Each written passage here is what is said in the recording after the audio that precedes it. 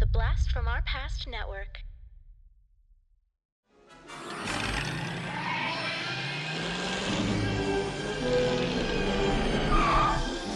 Hey, Doc, you better back up. We don't have enough road to get up to 88. Roads? Where we're going, we don't need roads. Hey, Marty! Marty! Marty, I wanted to show you these new matchbooks for my auto detailing I had printed up. Flying DeLorean?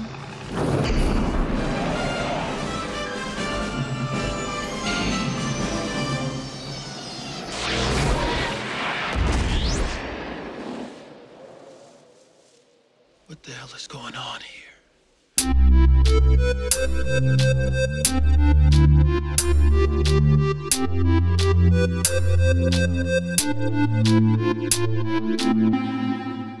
Talking Back. Hey everybody, welcome to Talking Back, the podcast where we like to chat about past achievements in movies, comics, video games, and more. I'm your host Tim, and with me is co-host Dean. Tim, just like Marty and Doc, you and I are back again. I was just thinking that we're back again. I think, don't we say that all the time? We're back again. I don't know, Yeah, I don't know. I think Eminem said that. Oh yeah, I don't know. How's it going? Good, great. That's wonderful. Let's keep going. Let's get right into it. Sorry, that was rude. I know you're on a timeline tonight, so I'm just trying to move things along. If you have to cut me off, tonight, that's okay. If I'm rambling, or if you want to pose a question and then not let me answer, just continue on, I'll be okay with it. Well, this presents a good question that we should start out with. Are you gonna are there some rants you want to go on tonight about this movie? Like, could you talk forever about this one? Wait. Yeah, I could talk quite a while. Yeah, you could. I was gonna ask, weren't you on like a time crunch in our other Back to the Future episode? Was it that one? Yes, I was, Tim. That's true. What is it with these movies that you love and you're on a time crunch? You got to get somewhere. I know. I rarely have time crunches, but it just happens to be on movies that I love. But we did it. We got through that one, so maybe we can do it with this one. Maybe I'll. Oh yeah. I'll have to. You know what? I'll have to choose my battles, as they say. I'll have to pick the ones that I want to really go on tangents about. Not even tangents, but just dig into it. Yeah, this movie has a lot of cuts from one scene to the next. So this is like a fairly lengthy one actually to walk through. If you're going to walk through it scene by scene, this would take quite a bit of time. We're not doing that though, so that'll help. We usually just kind of hit on the things we think are most important in the movie. And that's what we're going to do once again. Welcome listeners. Thanks for joining. Great to have you here. I guess let's get into it. May as well. Yeah, should we just do some general thoughts before we get into it? Oh, yes. Great idea. Go ahead. We're doing Back to the Future 2. I don't think you've mentioned that yet. Oh, yeah. I always forget that. Yeah. This week, Back to the Future 2. Just like you just said. Just like I just said. It's more official. I feel like it's more official if I make an announcement. Yeah, definitely. I was waiting for it. But yeah, I really, really like this movie. And it's a movie that I always think I don't like. Like, if I haven't watched it in a while, if I haven't visited it in a couple years, I think I don't like it that much. And then I watch it and have an absolute blast with it and really love it. And in the last, I would say year to year and a half, I've watched it 4 or 5 times. I don't know why. I just keep watching it, keep putting it and watching it. And I really love it. I really love this movie. I love what's going on in it and I love the theme of the movie, like what's going on. Yeah. So I differ from you in this one where I just always loved it. I know it's a fun movie. I know what I'm getting when I'm putting it in. I've never not enjoyed it. I am going to concede number 1 for sure is the better movie. Okay. Only I think for a single reason, which I'll get to later on. I've got a beef with the movie, and without it, you're kind of hitting on a pretty close to perfect movie. But it's not perfect. Back to the Future, that's a perfect movie. So, released in 1989 with a budget of $40 million, this movie grosses $336 million. Well done. What? How? I don't know How do you make that much money? 89. How do you make that much money? That's insane. It's insane. Oddly enough, though, this one didn't actually do as good as the first one did. That's how much the first one crushed it. This one made a little bit, like for what it cost to make and how much they made, it made a little bit less. Insane. Like Bobby Z can crush it at the box office. Yep, our director is Bobby Z, also known as Robert Zemeckis. I love him. Love him. Yep, we love him. Music, Alan Silvestri. Like, we love people him. are going to start thinking this guy's sponsoring us. Like, every movie we do, this guy's in it. We should get him on the show. Okay. I'll call him. Cinematography, another one of our dudes, Dean Cundy. Yeah. Man, this is such a killer trio right here. Killer. You are not going to get a movie that is not good with these three guys on board. It's got everything you need. We've got our cast.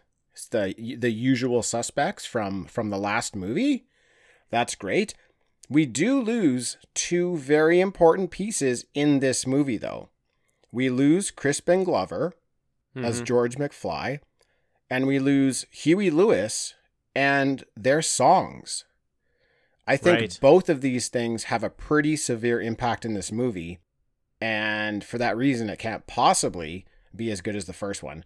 Because, I mean, Crispin Glover, he was both of our number one in that movie. Yeah. He was our favorite performance in that movie, in a movie with super strong performances.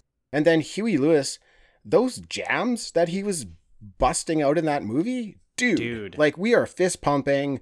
We're rocking. As soon as those songs are kicking in, we're singing along. We're getting energized. So to actually lose that, I think it's a pretty big deal. Tim, totally. Like, the first movie gives you that feeling of like wonder and excitement. And I think this one is fun, but I don't think it has that element. I don't think it has that magic the first one has. And that Huey Lewis music is so crucial to that. It's part of it. Yeah. Yeah. So Crispin Glover, he sued the producers for using his likeness in this movie and won the case. And that actually created a new clause in the Screen Actors Guild collective bargaining agreement that prevents using an actor or character's likeness in a movie. So, pretty groundbreaking case. And for sure. We mentioned in Alien 3, which came out a few years after this movie, that Michael Biehn sued and got paid because they were using his likeness in that movie. And he made more on that than he did in his role in Aliens. Right. Like, that was probably possible because of this case. That's huge. That's absolutely huge. And actually, Bobby Z fucks it up later, too, with Angelina Jolie, I believe, in Beowulf. So I think there's a case in that one as well. Oh, really? Oh, okay. Yeah, because I think he told her that she was going to play a big snake monster, and instead she's on screen naked. Snake lady? And Snake lady? She's like, oh yeah, I've seen Seventh Voyage of Sinbad. I will play Snake lady. I'll play that role. That'll really stretch your acting skills.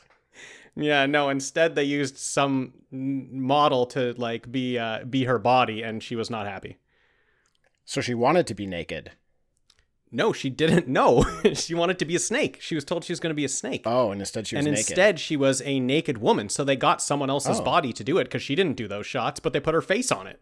I gotta check this movie out. Beowulf? You haven't seen Beowulf? No, I didn't know she I didn't know this was happening in it. Anyways, yeah. Every time we bring up a movie and it's either garbage or you haven't seen it, it sounds like a double feature. Yeah. Coming up next week, Beowulf. Beowulf. Talking back. We're going to focus in on one specific scene, really dig into it.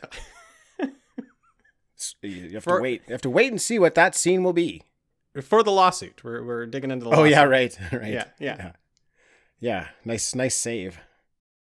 I don't actually have any background on this movie, so we can just get right into the story. This movie starts off very similar to the ending of part 1, with Marty, Jennifer, and Doc going into the future. Right. Except this time, Biff sees them do it. I love that addition to this movie to start off the drama. It's great. It's a great, it's great to start it off. He looks at them doing it and he's like, what the hell's going on? You know, it's a nice addition to, so things aren't just, you know, you had this excitement right at the beginning of the movie because of replaying that scene, but now you have a little tension as well. It's not just excitement to go to the future, but it's a little bit of, oh, okay, Biff saw that. That's not going to be good. That's going to come back and bite them. Yeah. And this scene, which is exactly like the first, at the end of the first movie, is definitely reshot because Jennifer is a different actress in this movie. Mm-hmm. Yeah, different Jennifer. Now, I really like how they incorporated that Biff scene. Very smartly, they just show that Biff, who was in their house at that time, comes running out and catches them time traveling. I think it makes perfect sense. It's almost like they had that in mind, but they didn't, you know? No, they added something to a scene that they were going to redo without making it feel like they added something. Forced, you know, it's yeah. just something we didn't see. It was It natural. wasn't forced. It was natural. Yeah, it was just off. It was off camera that we didn't see that first time, but now we do. Oh, speaking of off camera, they do so much incredible off camera stuff in this movie. I mean, holy smokes. But we'll get there. We need to get there, Tim. So we're in the future, 30 years in the future to be exact. It's 2015 and there's flying cars everywhere. Jennifer is fascinated by all this. She's asking too many questions though about the future. And we all know from the first movie, you're not allowed to know too much about your own future. So Doc Brown, he knocks her out with some sort of device just right off the bat. Knocks her right out. Yeah. I had read that Zemeckis, and I believe it's Bob Gale who wrote this, they were very disappointed in the fact that they had Jennifer involved at the end of the last movie. They said that's the only thing they would have changed. Right. They wanted to just tell a story with Marty and Doc. Like they wanted them to go off on another adventure. But by having Jennifer there, she's now stuck in this scenario. So they brought her with them. And then they had to write in these parts for Jennifer's character to make it all seem like it made sense. So yeah, they definitely were kicking themselves for that, for not leaving her out of it. Totally. As soon watching that beginning when she gets knocked out, as soon as that happened, my wife was sitting there like, why did they even bring her along if they're just going to make her sit in the car? And I just had to say, you know, because they handcuffed themselves, like because she's in the scene at the end of the last movie. That's the only reason they have to take her. Yeah, exactly. Now we're cruising in the DeLorean, which flies. We all know it flies. And they land in Hill Valley. Doc dresses Marty up like Marty's kid and tells him to go into the Cafe 80s and wait for Griff. And no matter what, tell Griff no. Now, this is the only way to prevent his kids from going to prison, Marty's kids. And at this point, they just leave knocked out Jennifer in an alley. In an alley. What the hell what the hell is that not about? Not in the car. Yeah, in the car, Tim. Like up against some boxes in an alley. In an alley. What the heck is going on? Like, does 2015 not have sexual predators or something? I think they do, Tim. I think they do. I don't know what's going on. Doc is like, she'll just be fine. She'll be fine. She'll be fine. It's fine. Leave her here in this dumpy alley. She'll be fine. What could happen? She gets taken away. She gets taken away, Tim, and he goes, I made a bad call, Marty. It was a bad call. It was a bad call. Listen, Marty. Nice. It's a bad call. Nice, Dino. I love that. So Marty is, he's on his way to the cafe, and we get to see all this futuristic stuff in Hill Valley. Yeah. And dude, this is kind of like when you get to see the future for the first time, other than the flying cars. You don't know where to look. There's so much going on in every direction. All these like fascinating futuristic things. Really, really neat. Yeah, I kind of forget it's Hill Valley. Oh yeah. You know, because you're like, whereas in the first one when they go back, I still remember that. I still remember that he's in the same place, but we did so much like flying in the car and landing that until I see the clock tower, I'm like, oh yeah, this is the same. This is the same place. It's the future. Yeah. Mm-hmm. They have the Jaws 19, I think Jaws 19, the hologram comes out Amazing. So that hologram was like the 3D artists, just like their very first rendering of the shark, just to show the director what it might look like. And he loved that version so much that he's like, we're done. We're finished. Like, don't make it any better. We're done. That'd be so awesome. As an artist, if you're just like, here, I spent like 20 minutes doing this. I want to refine it, make it better. I need like a couple weeks to do that. And the guy's just like, this is perfect. I love it. Yeah. And it's just a great part. It's just a funny part, knowing that like Zemeckis and Spielberg are friends. And then Marty's like, the shark still looks fake. You know, that's just a nice little jab at him. It's great. Yeah. So Marty goes into the cafe and they pretty much redo the cafe scene from the first movie here. It's very, very fun. Marty bumps into Old Man Biff. Hilarious. So funny. So funny. Yeah. But Marty gets a bit distracted, and Marty Jr. comes in, and then Griff comes in. How did Doc not think about this? Like, they know Marty Jr. meets Griff in this cafe at this time. Why would Marty go in at the same time Marty Jr. is going to be there? This is a question I have. There's an answer. What is it? He says back when Marty goes and meets Doc at the car after this all takes place, he mentions that Marty Jr. was there, and Doc is upset because he wasn't able to knock him out for long enough. And he said it's because he used it on Jennifer. It didn't have enough charge to knock him out for a full hour. That's so right. Doc did go knock out Marty Jr., but it didn't. He woke up too quickly. Like, he woke up before that full hour. Gotcha. Yeah, I do remember him saying that. I don't think I picked up on what he was talking about. Okay, perfect. That makes sense. Thank you. Oh, well, before we move on. Yeah. Are we moving on from the cafe? No, not yet. Okay, keep going. Okay. So Marty Jr. gets roughed up a bit, and Marty is able to impersonate him and stand up to Griff. They get in a fight, and Marty kicks Griff in the balls and takes off. So now we are leaving the cafe. Okay, but already I'm impressed with some of these shots. Because already I'm trying to think like, oh, wait a second. The guy playing Biff and the guy playing Griff are the same person. And they are in scenes together where there doesn't look like there's sort of a split down the screen. And they're both moving, and you know, it doesn't really seem like it's two separate things. It seems like they're in the shot together. So already I'm impressed with what's going on with these sort of dual actors, single actor playing two roles. The other thing before we leave the cafe, one of those kids at the video game machine is Elijah Wood. No way. Are you serious? The only way I know that is because I was watching this on Amazon Prime, and Amazon Prime is hooked up to IMDb so that when you pause it, they show you everyone who's in the scene. No. And I just happened to pause it at that moment, and I was like, Elijah Wood? That's and insane, then I pressed play dude. and saw him. It was Elijah Wood as one of the kids. Wow, I had no idea. I had no idea either. That's pretty cool. Yeah. So, this is not the first movie where an actor was portraying multiple characters on screen at the same time. But it is the first time that happened with a moving camera. Yes. So, it obviously is going to look a lot more realistic when the camera's moving. And like moving from side to side around these characters, right? It's going to be more natural with the camera moving in the scene. So that was a big deal for them to be able to do that. The other thing they really got praised for was a new process for aging people in movies, for making them look realistically old. So it's like a makeup process. They said, obviously, there was like a lot of time spent in the makeup chair, but like for 89, they really aged these characters very, very well.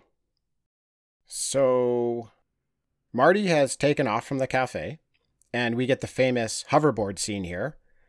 And dude, the effects on this flying skateboard scene are still flawless.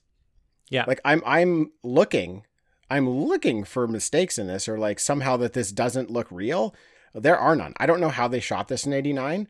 This scene looks perfect. It looks believable. I don't get it. Yeah. It's incredible. It's actually something that because I liked this movie as a kid and watched it as a kid, and I've just been revisiting it more sort of in the last couple years, it's now that I'm starting to appreciate these things, like appreciate how this movie looks and how could they have done this. And it is actually like visually astonishing, the things that they did in this movie for 1989. Yep, 100%.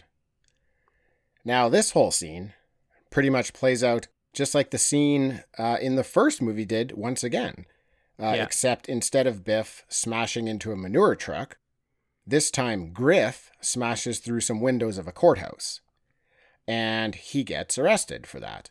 So with Griff going to jail, this is enough to prevent Marty Jr. from doing whatever Griff wanted him to do, and they've done it. They've successfully altered Marty's kid's history. Yeah.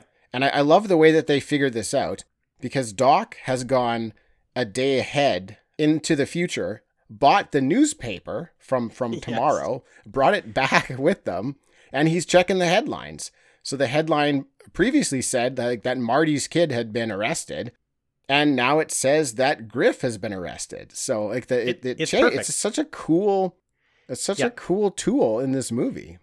It just shows you that they're really thinking about how to make this a good movie, because that's how they used that photograph in the first one, right? And like that was the big thing. Yeah. Like the kids were disappearing, and if they were coming back, then we knew things were fine because that picture was from the future. So this newspaper is the same kind of idea. They're going to use it, but how would you be able to do it in the future? Well, Doc's got a time machine, so he goes even further, gets the newspaper. I like that Marty isn't very good on the hoverboard. He isn't very good in this scene, whereas he was like so slick on that skateboard in the 50s because he's good at skateboarding, and they hadn't got to they didn't have really the same type of skateboard that he had in the 80s back in the 50s. So he was amazing and everyone thought he was so impressive. But the hoverboard, he's never done that before. So he kind of sucked on it. Like he gets a little better later in the movie, but right at the beginning, he sucks. Like, and he doesn't know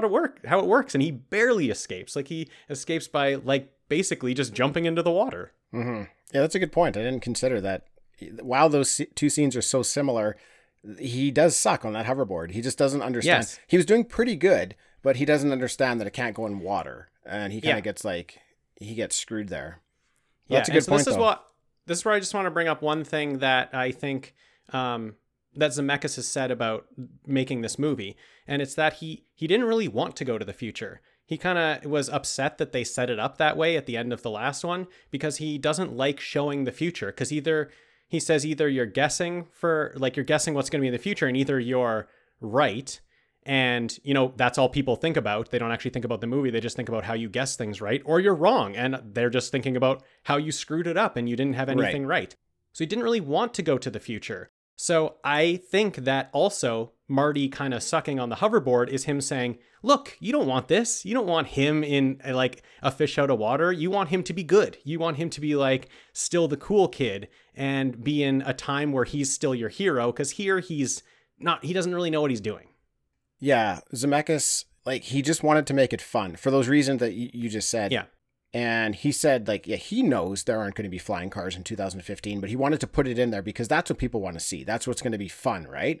In 89, we all wanted to see flying cars in the future, right? So that's what he throws in there. Yeah, and exactly that's what pops, yeah.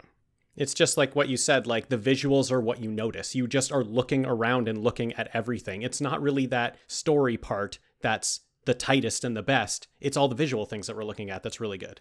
Yeah, and you know what? Like, while he didn't want to predict the future, I'll tell you what, man, there's a bunch of things in this movie that didn't exist before this movie, but exist now. Jumping ahead a little bit, but there's on Marty's TV, they have a scenery channel. Oh, yeah. That didn't exist. That's definitely a thing now, a scenery channel. There's fingerprint identification in this movie, which did not exist. Now, I have finger identification on my phone and on my laptop. Picture-in-picture on a TV did not exist. Voice-controlled like TVs and devices, none of that stuff existed. That's stuff that he just like made up for this movie, and now these things exist. So I'm not like giving him credit for that, but like let's maybe go the other way. I think he did a really good job with portraying what the future might look like. So Marty bumps into this dude you were talking about, this old dude, who's trying to get a donation to fix the clock tower. Like, was that piece of shit ever not broken? This clock tower? That's exactly what I was thinking. It's always broken. This thing got struck by lightning in 1955, and they can't get it to work. They ever can't since. get that. They can't raise money. They can't fix it. To fix that thing. Been Nobody 60 cares years. about They the can't- fucking tower. They don't know how to fix this piece of crap. Yeah. Do you think they've actually just collected so much money they just don't know how to fix it? They've just got like They're this just going- fund of hundreds of millions, but they're like, we don't know what to do with it. I tell you what, somebody got rich off of that. Somebody's just like, Yes. hey man, can you donate to fix the clock tower? And they're bawling. They've got They a ran, mansion yeah. somewhere. Yeah. And they're like, They hit yes, Maui with that money. screw the clock tower. Keep collecting though. Send me the checks. So Marty sees an ad on the street that the Cubs won the World Series. Now this guy tells him that they were 100-1 at the beginning of the season, and he wishes he could go back in time and put some money on the Cubs. Now Marty, who we've already seen kind of eyeballing this sports almanac at a vintage store in town, gets this idea that he's going to get this almanac and make some money. Great. Good idea. It's a good idea. It's a good idea.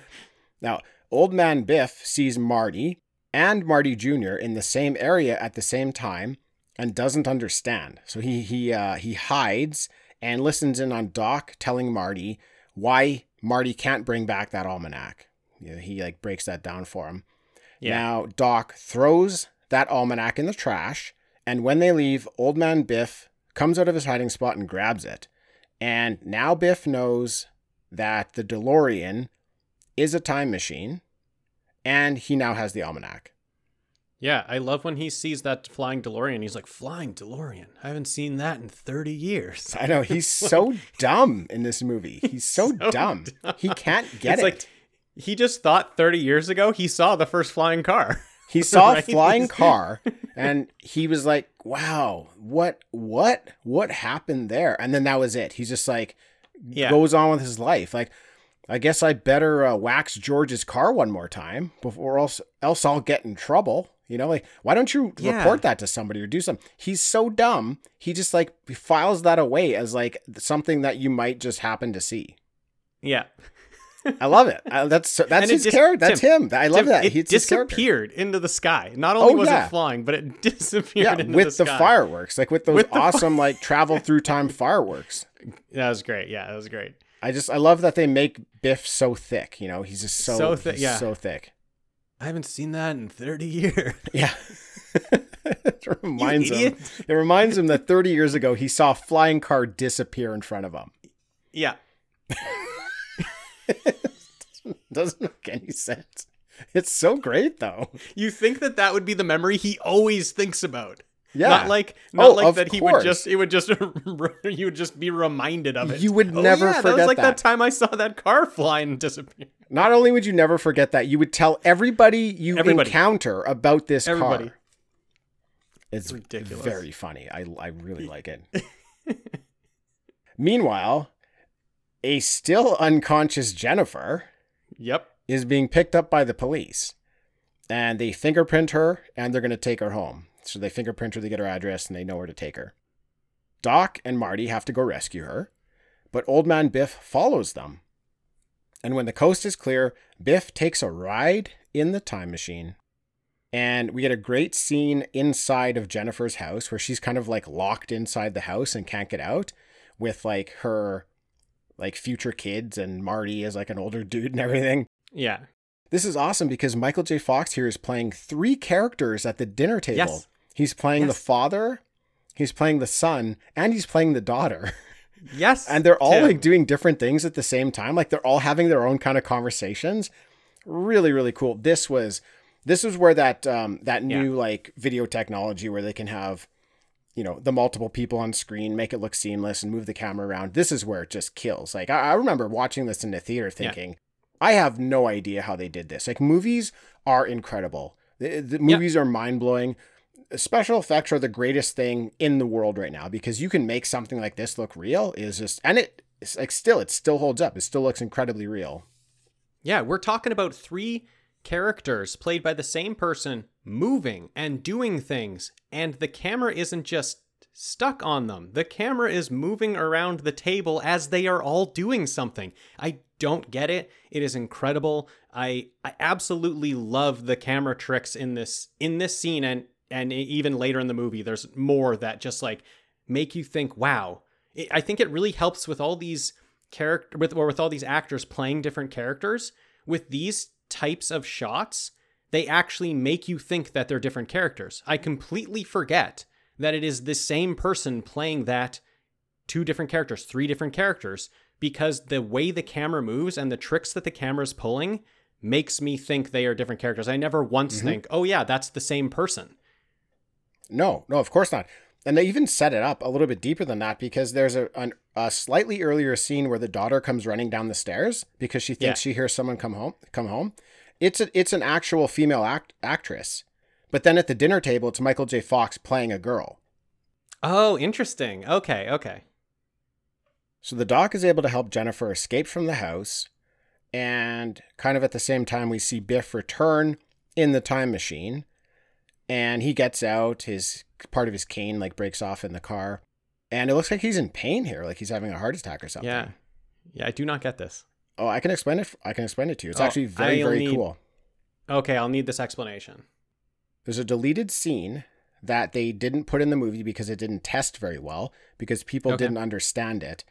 But it's that Biff, kind of like he's holding his heart or whatever, he struggles away from the DeLorean, hides behind another car. The DeLorean lifts up into the air, and then when it takes off, Biff falls over and disappears. He gets erased from existence.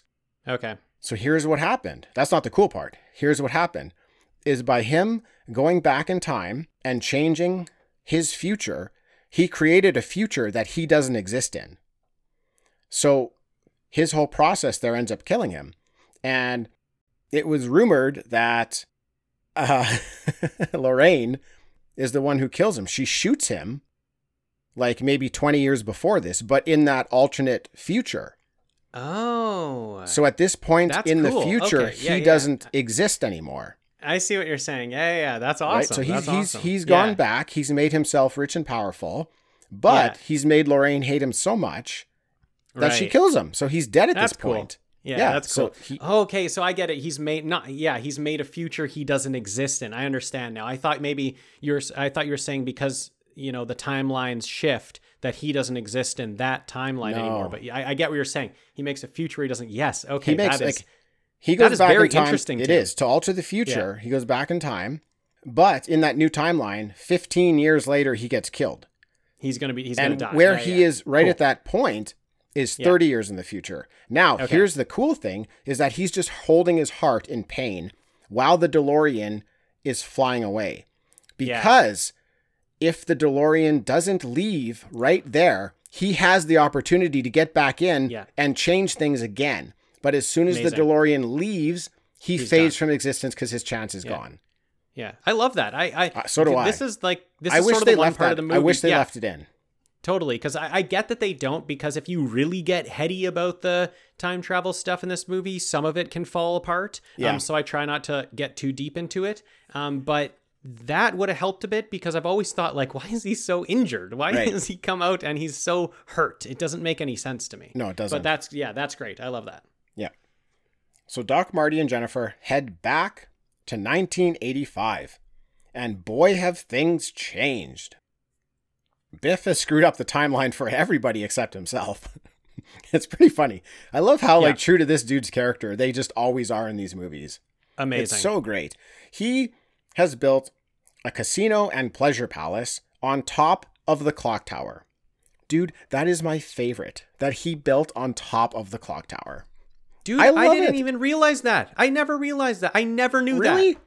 It's just the clock tower, and then it's Biff's casino on top of it. It's my favorite thing. I've seen this movie like 50 times. I've been so shocked about the tower. I've never realized it's on top of the clock tower. This is amazing. It's so good. It's amazing. It's so funny.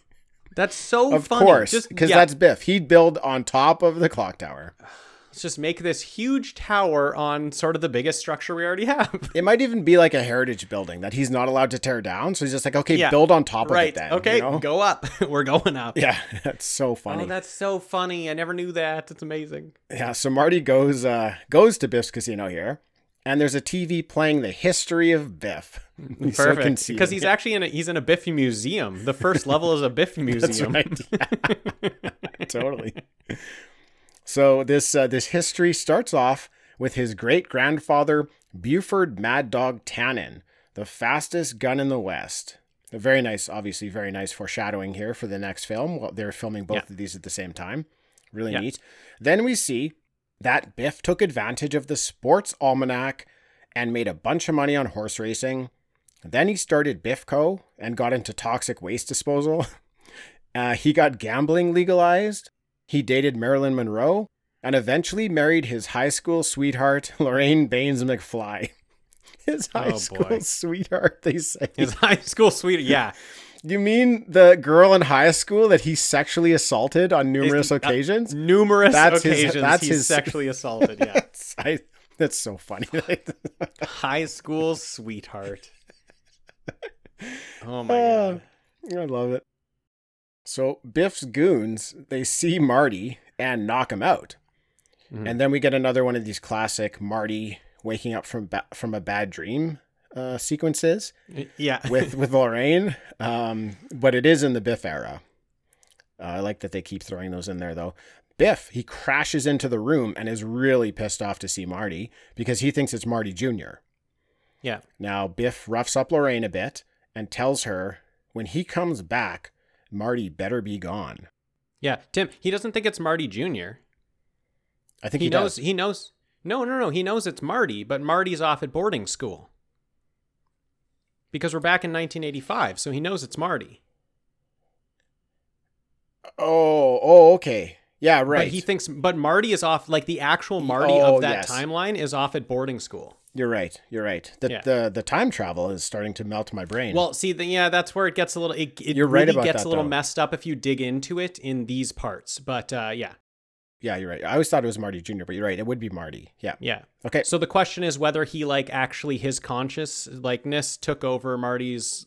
Does another Marty actually exist in 1985? Yeah. It's a little bit up in the air with how that would work with the way that they work the time travel. How so? Because he was going... if this Marty went yeah. to wherever they said the other Marty was supposed to be, that Marty would be there. Because this is a new body traveling back to this time. So I think everything, it all comes down to when Doc is sort of explaining to Marty what has happened and that there's a new timeline and that they can't travel to the future to stop old Biff from taking the book because it's already happened. So it's a new future. So how did old Biff then go to the future where they were and give them the DeLorean back? That's where I get kind of messed up with how does one person travel through different timelines? When there's different, you know what I mean? When there's different, almost multiverse type things. I mean, I think it all makes sense. I think it's the same as how you could travel back to a time period and have your duplicate there. No, that part does make sense. So I do think that he travels here and there is another Marty that is off at boarding school. Mm-hmm. But then I get a little confused when I think of old man Biff traveling to the same 2015 that they were in when he has already changed it. He's already changed the timeline, so he should have traveled to a different 2015. No, he traveled back to the 2000. Oh, do you know what I mean? Oh, that's interesting. He's already given young Biff the book. I do see. So when he then goes to the future, it should be the future that he, like you said, he doesn't exist in. But Doc and Marty aren't there in that 2015. Right. That's a good point. So that's where I get a little messed up about who can go where. So that's why I think okay, well, is there actually another Marty here in 1985? I believe there is. Okay, I believe that's also what the movie's trying to say. I think we need to fill the listeners in on a part that hasn't come yet, but comes in a little bit. It struck me that the doc did a really good job of explaining this scenario. So let's talk about this scenario first, and then go back to what you're talking about here. So they're in 85, but it's this alternate 85 that Biff created. So they're saying, Marty's saying, why can't we just jump ahead to 2015 of this timeline and stop Biff from stealing the book when he stole it?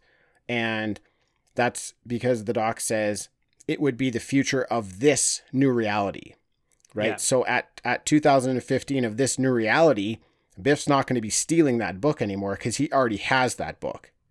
So they need to go back in time to when young Biff got a hold of that book. That's that's the anchor point of when they need to stop this all from happening. So what you're saying is, how does the old man in this time period, how does he go back to 1955, give Biff the book, and then move forward again? My only thought could be that he goes back, he gives Biff the book, and he immediately jumps forward again, where Biff hasn't actually had the chance to change the time frame yet. He hasn't done the thing that needs to happen to change everything. Because what changes it is on his 18th birthday, when he starts to gamble and starts gambling on these sporting events where he makes his millions. So maybe that's the only thing I can think of. But I mean, you could have just brought up a whole, like, maybe how does it make sense that he goes back, changes the timeline, then jumps forward again in that timeline, which is essentially changed now because of what he just did. How does he jump forward into kind of a different timeline almost? It's all very confusing. But, you may have brought up a hole here. I don't think I did. I thought I did. But when you were talking about the way Doc explains it, he does a great job of explaining it, and I always listen, but for some reason it didn't click till this time. I think where the DeLorean is and the timeline, this movie doesn't really deal with multiverse. It just deals with sort of the one straight path of time, and it has technically been changed in their 1985 that they're in. So the DeLorean in the 1985 that they are in, that stuff has already happened. You're right. Biff has already made his millions. He's already changed everything. So if they go forward now from that point, it's going to be a different 2015. But you're 100% correct in saying Old Man Biff gave him the book and then left right away. So nothing has been done yet to change that timeline. Biff still, like, we still have choices, I think, is what this movie kind of has. It's like you still can, the future isn't set in stone. True. You can still change it. And when that DeLorean has left that time, that decision has not been made yet. So that DeLorean still travels to the 2015 it left from. And I think that's what it is. I think it's the car is in a period of time where it is still how it arrived. It's leaving with the same things happening. Yeah, I think that makes sense, because if makes perfect sense. If Biff gets that almanac and never uses it, Old Man Biff would what would happen? If Biff just burnt that almanac, where would Old Man Biff travel back to? Same. Old Man Biff would go back to the 2015, but then when Doc and Marty leave, they'd come back to the 1985 that is just normal because Biff just burnt that book. Yeah. So that is it. It's the DeLorean where it leaves from. It's wherever it's leaving from, it's going to go to that future of where it is in that sort of alternate timeline sort of scenario. So that makes sense to me. So then I'm actually no longer confused now with how the jumping around works. So I'm back to saying that there are two Martys in 1985, and the other one is off at boarding school. Yes. That just took us like 15 minutes to work through. I told you from the start he was there, Dean. I feel so much better though, because I've never known that. I've always been confused by that. Yeah. I love that you're on a time crunch here and you had to work through this huge, long scenario. Tim, I'm talking so quickly. I'm just trying to get through all my thoughts. Are there any listeners out there anymore?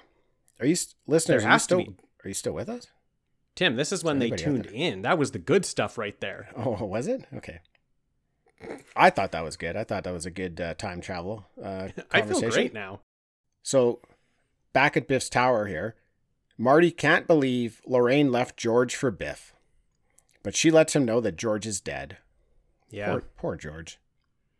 George is right. Marty immediately rushes to the grave to see if it's true. And it is true. And he bumps into Doc. And Doc had already investigated exactly what happened and found out George was murdered. Doc also figured out that Biff went back in time with the sports almanac. Perfect. Marty goes back to Biff's tower to ask Biff how he got the almanac. And Biff just freely explains the whole story to him. Yeah, because he's got a plan that he's going to kill him afterwards. He said he's got a great plan, and it's with a gun. Yeah, he said the old man who gave him the book said if anybody comes asking about this, kill them. So he's like, give him all the information. Now I'm going to kill him. He tells him the exact day everything. that he gets the book. He tells him everything. Yeah, and then he starts shooting at Marty. Marty runs off. They have a little chase scene up to the roof. And Biff basically says, he's got Marty kind of on the edge of the building, gun pointed at him, basically says, I can shoot you the way I shot your old man. Fuck Biff, man. Biff, you bastard. I've kind of always liked Biff just because I thought he plays a really good villain. But when he said that part, I was not on board anymore. I now hate Biff. Get out of here. He's a scumbag in this. Throw that guy off the roof. In this future he's created for himself.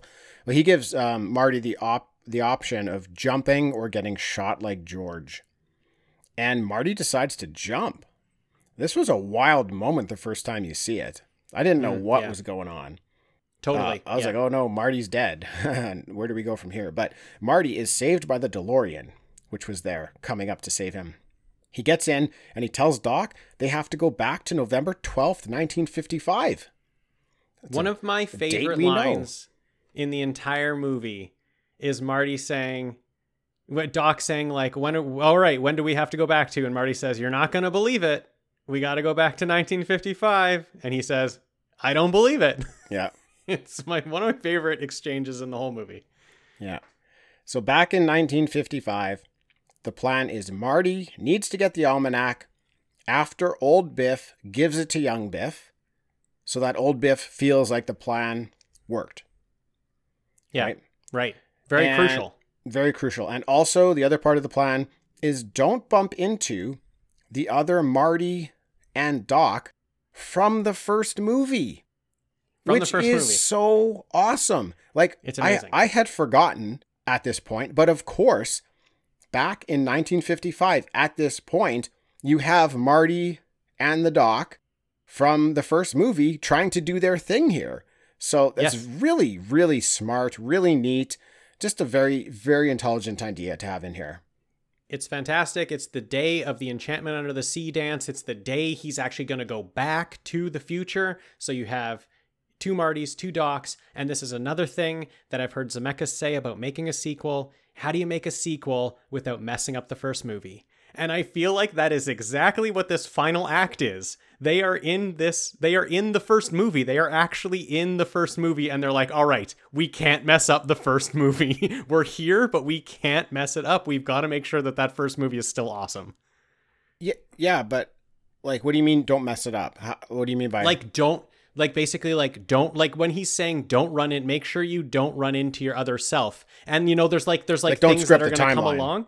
Yeah, there's going to be things that come along where they're almost running into each other. And it's like, okay, no, we have to make sure we don't screw up the timeline. And I feel like that's him saying, make sure we don't screw up that first movie. If we run into each other, that first movie's messed up. It doesn't make sense anymore. So let's make sure we do everything off screen. Let's make sure we do everything like off to the side so that that first movie still makes sense.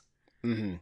Like, you think Zemeckis was worried about their staff making an inconsistency in the movie?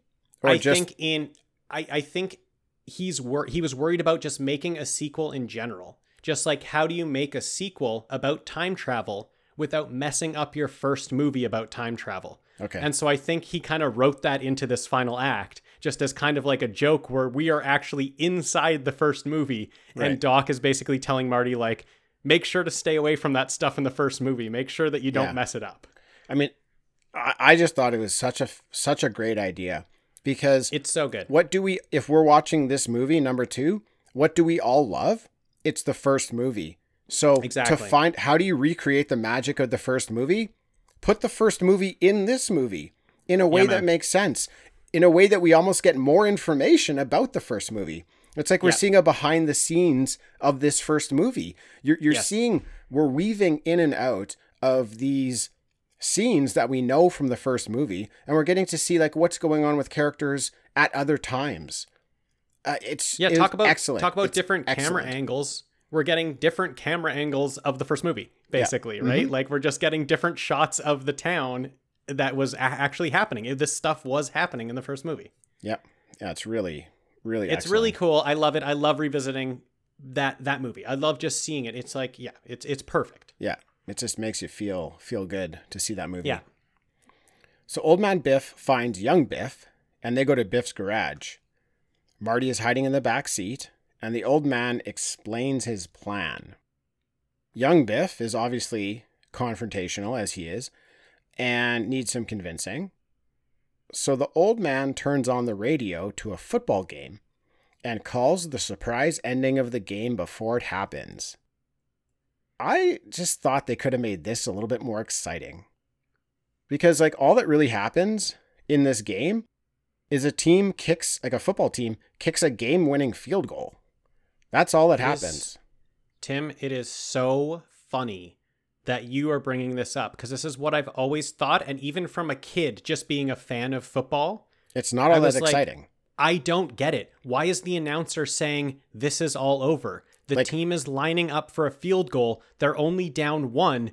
You would never just say, looks like this one's over unless the kick was in the air and looked bad. Like, Or unless they're trying for like a 90-yard field goal or something. But yeah, I it feel like the seemed guy like would it have was a said very that. regular play. It's just like, okay, well, this one's over. And then they're lining up for the field goal.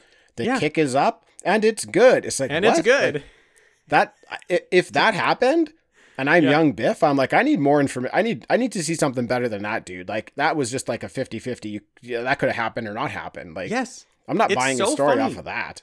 It's so funny that you brought that up because I've always thought that, and I've always thought like people watching this movie probably don't think this deep about this moment, and then you go ahead and bring it up. That's exactly what I was thinking. What's going on here? This wasn't this wasn't a Doesn't make super any sense. climactic game. This was just No. somebody hit a field goal. He could have guessed. He could have just been like, "Oh, here you go. This team's gonna hit this field goal." Yeah, it should have been like Just because you it's- guess the score doesn't make it impressive because they're going for a field goal at the final seconds. You know what the final score will be if they hit it. Yeah, it should have been something way more dramatic. Like Yeah. the team has like 99 yards to go on the last Exactly. play. Or the other Exactly. team has the ball and something wild happens. Like they Yeah.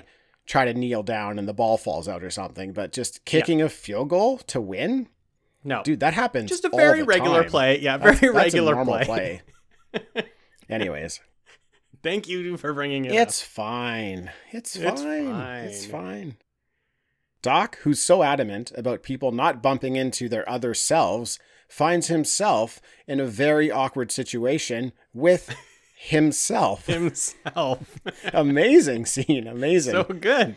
Him and the other Doc have a short conversation. He's kind of like hiding his face, but they have a conversation that ends with 55 Doc saying, maybe I'll bump into you in the future. And 85 Doc says, maybe in the past. So good. As 85 Doc is walking away, 55 Doc does a very wide-eyed look back. Did you notice that? For sure. 100%. Yeah. I wonder if this is what convinced 55 Doc into reading the letter that Marty put in his pocket to save his life. Oh my God. So good. Because Never thought of it. the way that but- Doc he looks, it's not like that was a confusing conversation. He looks so wide-eyed, almost like, I think that was me.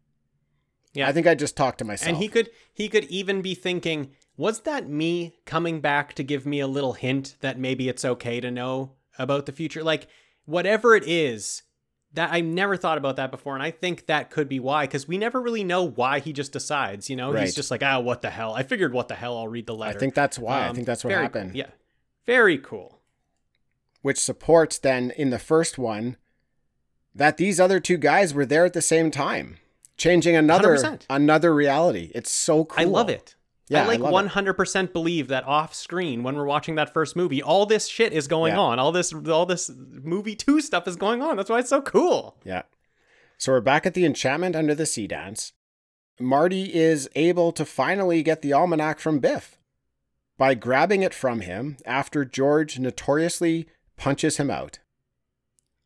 I love that we get to relive that moment. I do love that. And I also love so good. even more that Marty's going through Biff's jacket looking for the almanac when Biff comes to, and Marty punches him out again. Yes. So these the two biggest thorns in Biff's side, Yeah. knock him out back to back in this scene now. Like, so Incredible. his embarrassment is just compounded, right? Incredible. It's so good. More fun time travel stuff here, where Biff's goons are after 2015 Marty, but they mistakenly start going after 1985 Marty because they don't know there's so two of funny. them there, right?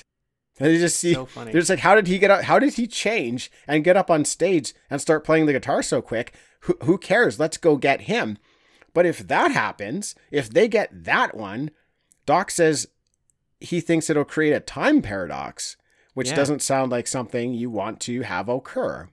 No, again, Tim, it's like, don't mess up that first movie. Don't let them get him because they don't get him in the first movie. And I love the conversation he's having with Doc because he says like, oh no, like the Biff's goons followed me into the dance and they're going to jump me. And Doc's like, well, then get out of there. He's like, no, not me. Not me. Me on stage. Yeah. Me playing Johnny Be Good. It's so funny. That is good. 2015 Marty is able to drop some sandbags on the goons' heads and knock them Yeah. out. So he's on a Exciting. real roll. Mhm. Yeah. Now, just as we think everything's okay, though, Biff is back and wants to fight 2015 Marty. But Marty smartly tells him no, until Biff calls him a chicken.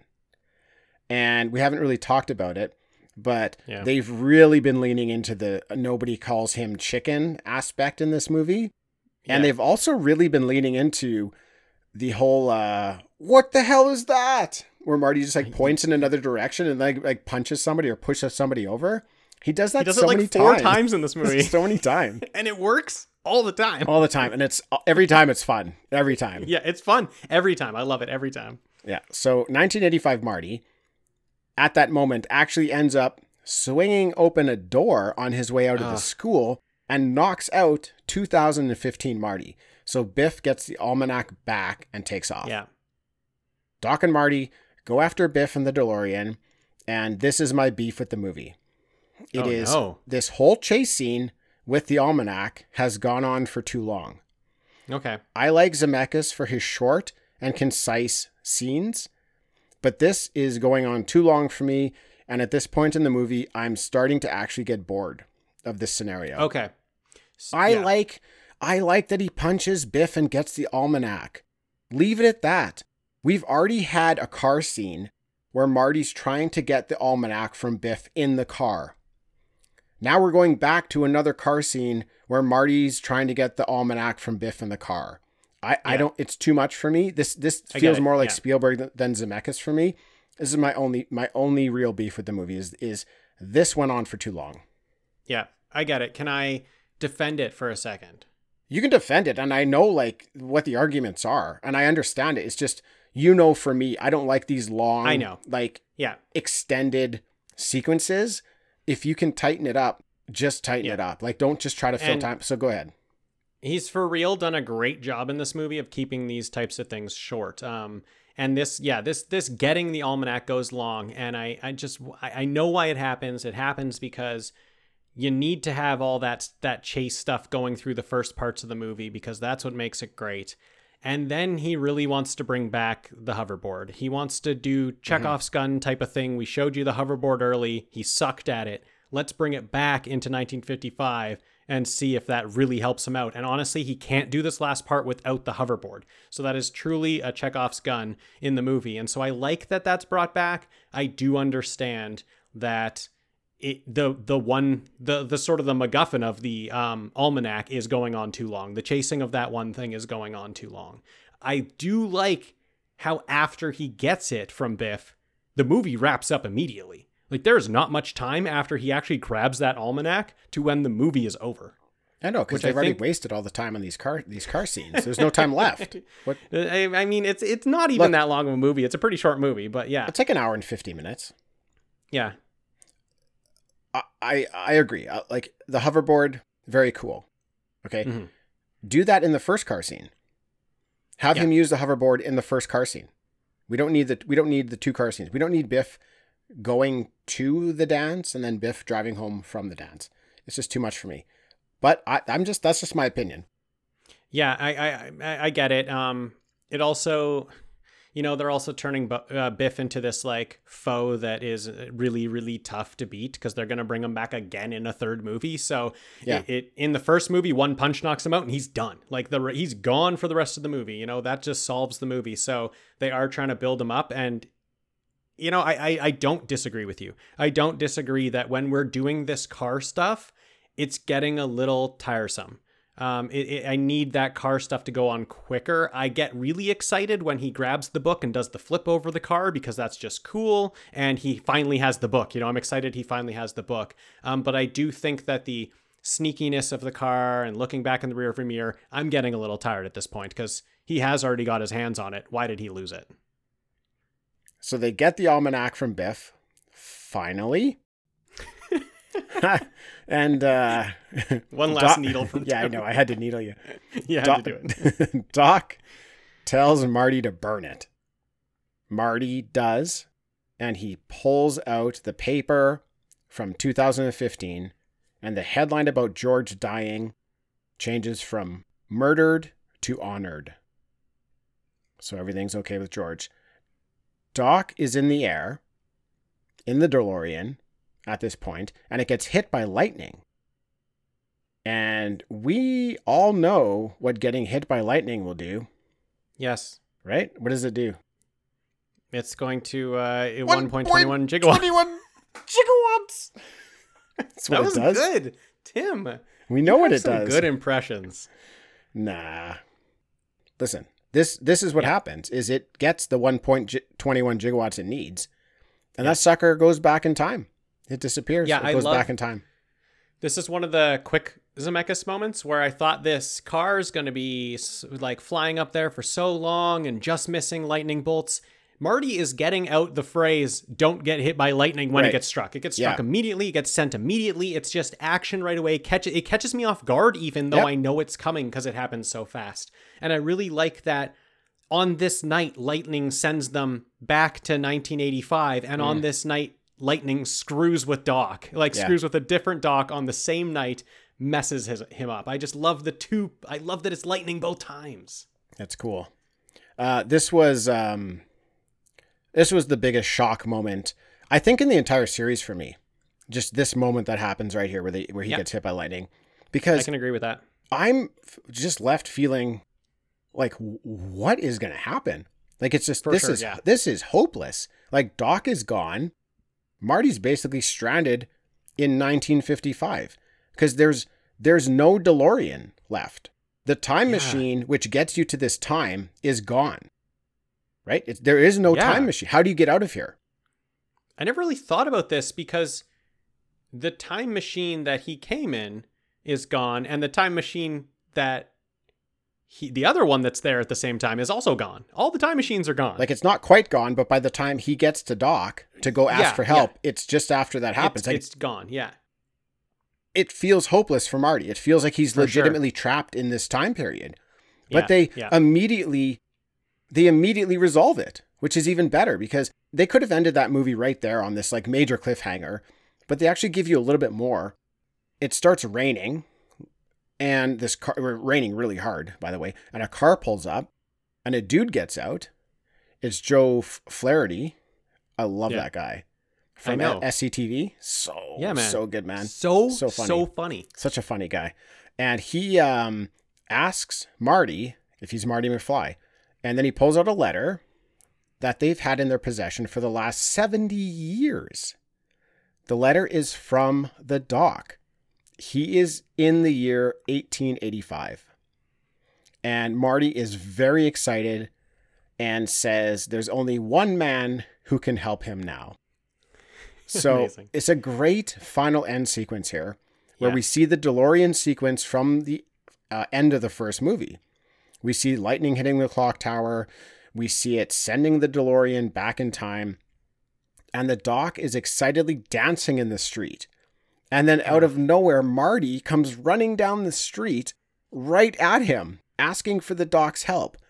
And I just love to think of this scene from the doc's perspective, where he's been working so hard this whole week trying to get Marty sent back or sent forward into the future.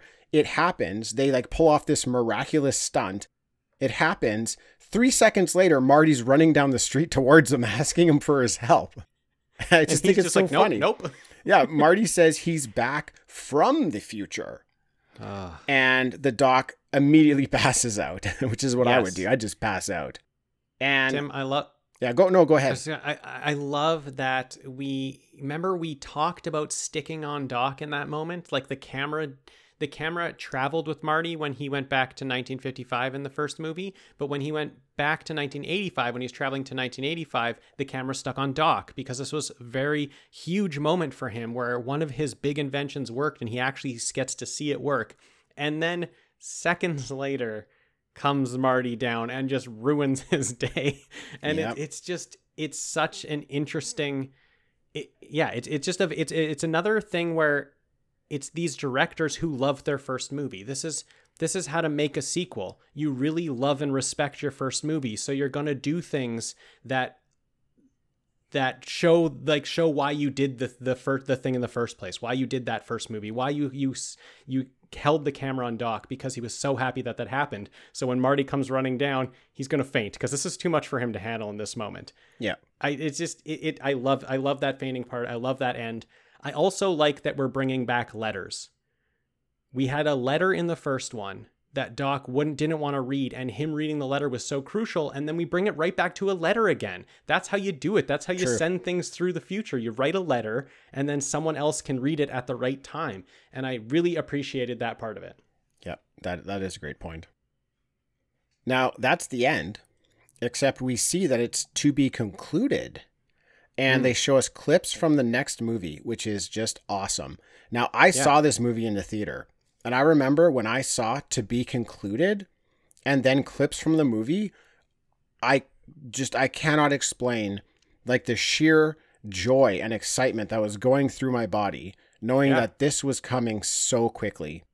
It's such a good move. It's like, play the next one. I'm ready for the next one. Like you were so pumped for it. You saw the trailer for the next movie at the end of the movie you were in. Yeah. Amazing.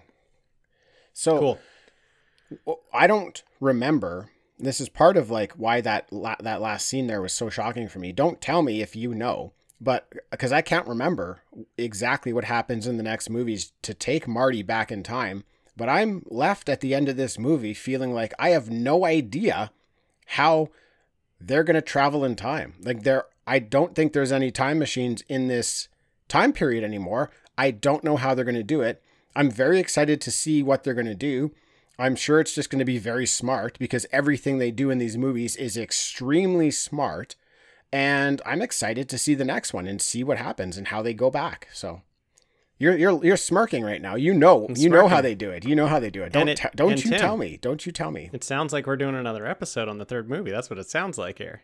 Well, of course we were going to do the third movie. Good. I wasn't sure. Oh, really? Oh. Yeah.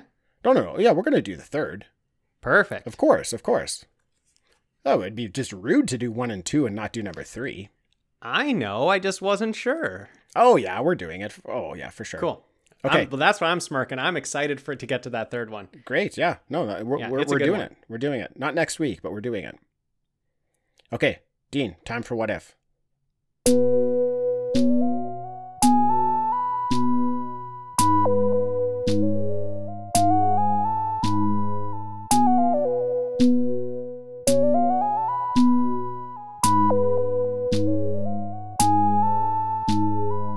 What if? Okay. What if Crispin Glover did reprise his role as George McFly? What's his storyline in this movie if they get him back? Because his storyline was basically nothing in this movie, but I feel like that was because they didn't have Crispin Glover. For sure. If you get him, what do you have to change? Like, what's his storyline like in this movie? Really tough. Have fun with it, Dean. Remember, it's not a test. It's a really tough question, Tim. I know it is a tough one because they'd have to probably change a lot of the movie, but I feel like they probably would have been able to make it tighter if they got him back because he's our favorite character. He'd have to play a big role. I got 3 different time periods I got to try to figure out here. So definitely. Well, why don't you just try to figure out the one that we see his like alternate version in, which is the 2015 alternate reality, right? Yeah. So well, the future, not the alternate reality. The future, the 2015. Definitely he's in it more, right? Like just some lookalike shows up in the version we have just for dinner and has like a couple speaking scenes. So there's going to be a lot more George McFly. And I actually think instead of Marty having to go to the future because it's his kids, and he's got to fix something about his kids, because that really that fell a little flat for me, that part. Just be like, you just got to be your kid and say no to something that your kid's going to say yes to because he's a pushover. Right. That was a little, that was a little light for me. I like where you're going here. I think we make George. We make something about George the key for that future, and he's got to again help out his father. So that's I love that, dude. I love that. Yeah. And I think future becomes a lot bigger, a lot more important. Maybe we still do the traveling back and messing up and getting back to the first one. Maybe George is a part of it this time. Maybe George is coming back with them to 1955. Oh, I want that. Come on, man. I want that. Yes. Okay. You just won What If, by the way. That was awesome. I don't think I've ever won What If. No, I've never. I think you're up 17-0. I've never congratulated you with a win. That's awesome. As usual with these what ifs, I try to not formulate an idea ahead of time so that we can just kind of riff on something.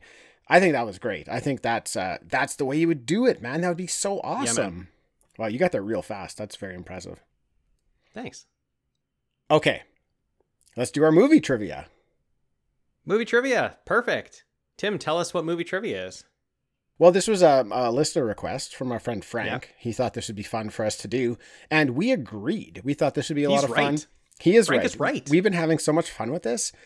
Yeah. Basically, while we're watching this movie for the podcast, we just choose something that sticks out for us, that we noticed, that we think might be a good trivia question for the other person. So we're not like digging in. We're not pausing. We're not like looking for the most difficult trivia question, but what we're looking for is something that hit us, that we caught, that we think the other guy might not catch. Yeah. And then we're going to ask a question here. Now, it's my turn, right? It's your turn. It's my turn to go first. So, Dean, when Marty goes into the Cafe 80s, he plays the arcade, the Wild Gunman, but there was another arcade machine in the cafe that was out of order. What arcade machine was that? Wow, that's a really good question. If the answer is not Elijah Wood, then I'm not sure. It might be. So it's not next to that one. It was on the other side of the cafe. Other side. I know. The other side. I can picture it. Yeah, I can picture the out of order one. So now I just got to try to formulate it in my mind. I'm gonna try to get a really good guess on this one. Is it Mrs. Pac-Man? Oh man, it's not Mrs. Pac-Man, but I bet you can guess what it is. Is it Pac-Man? It is Pac-Man. Oh, sorry, man. Nice so try. Close. That's so close. Oh man, great guess, dude. Great Thank guess. you. But no, Thank it you. was I thought- Pac-Man. Okay, I don't mind being that close and not quite getting it. I'm glad to be close. I hope I saw it right. Like I hope I didn't miss the miss on it because that would be bad. But no, I think it was Pac-Man. Yeah. Well, I also said Mrs., which is wrong. It's Miss Pac-Man. Oh, there's no Mrs. Pac-Man. There's Miss Pac-Man. No, there's no Miss. It doesn't Okay. exist. So I can't give you that. So I would got it wrong anyway. Oh, dude, great guess, man. Great guess. Thanks. Okay. Tim, you already mentioned that when we go to 2015, it's funny that both of our questions are from the 2015 time. When we go to 2015, we see that Jaws 19 is in theaters. Yes. Who is the director on the billboard of Jaws 19? Dude, you know better than to ask me a Jaws question. You know better than that, right? You know I'm going to be all over the Jaws stuff. I got this one. It is Mr. Max Spielberg. You got it, buddy. You got it. Max Spielberg, Spielberg's son. I know, it was really cool. I definitely noticed that because here's the thing: is I saw the shark. Yeah. Because it's you get about 7 or 8 seconds on this Jaws. The scene. So you see before the hologram comes out, you get to see some text on the left-hand side. They have the tagline, and the tagline was, "This time it's really, really personal." I thought that might be a question you ask. And just at the very last second, which I never noticed before, I looked to the other side of the display and it said directed by Max Spielberg. And I'm like, that's really awesome. That's really funny. That's great. So, I'm glad you got it, Tim. It is only in frame for like a second. So I know, and I only caught it at that second. Yeah, that's why I was like, I'm going to ask this because Tim loves Jaws, so he might have actually seen it. So I think this is one you could get. I think you could pick this up. Dude, I'll tell you what, that was a great question because I didn't know that before this viewing. And just as I just was panning over to that side with just a fraction of a second left in that before they cut that scene, and I saw it and I laughed. And I was like, that's awesome. Funny. Max Spielberg. I almost asked you that one. I would have got it, Tim. You would have got that, yeah. I would have got it. Max is Spielberg's son, and Max was born like right around the exact same time that Back to the Future was released. Oh, cool. So I didn't know that was 4 months. Yeah, 4 months before, 4 months after, but it's his actual son. I didn't know that was his actual son. I just thought maybe they maybe made up a name or something like that. But that's funny. Nice, man. Okay, well, let's wrap this sucker up. Let's Dean, do it, man. Thanks for joining, man. You bet. That was great. That was so much fun. That was a lot of fun. We will see you next week. And thanks, everyone, for listening. And we'll catch you next time.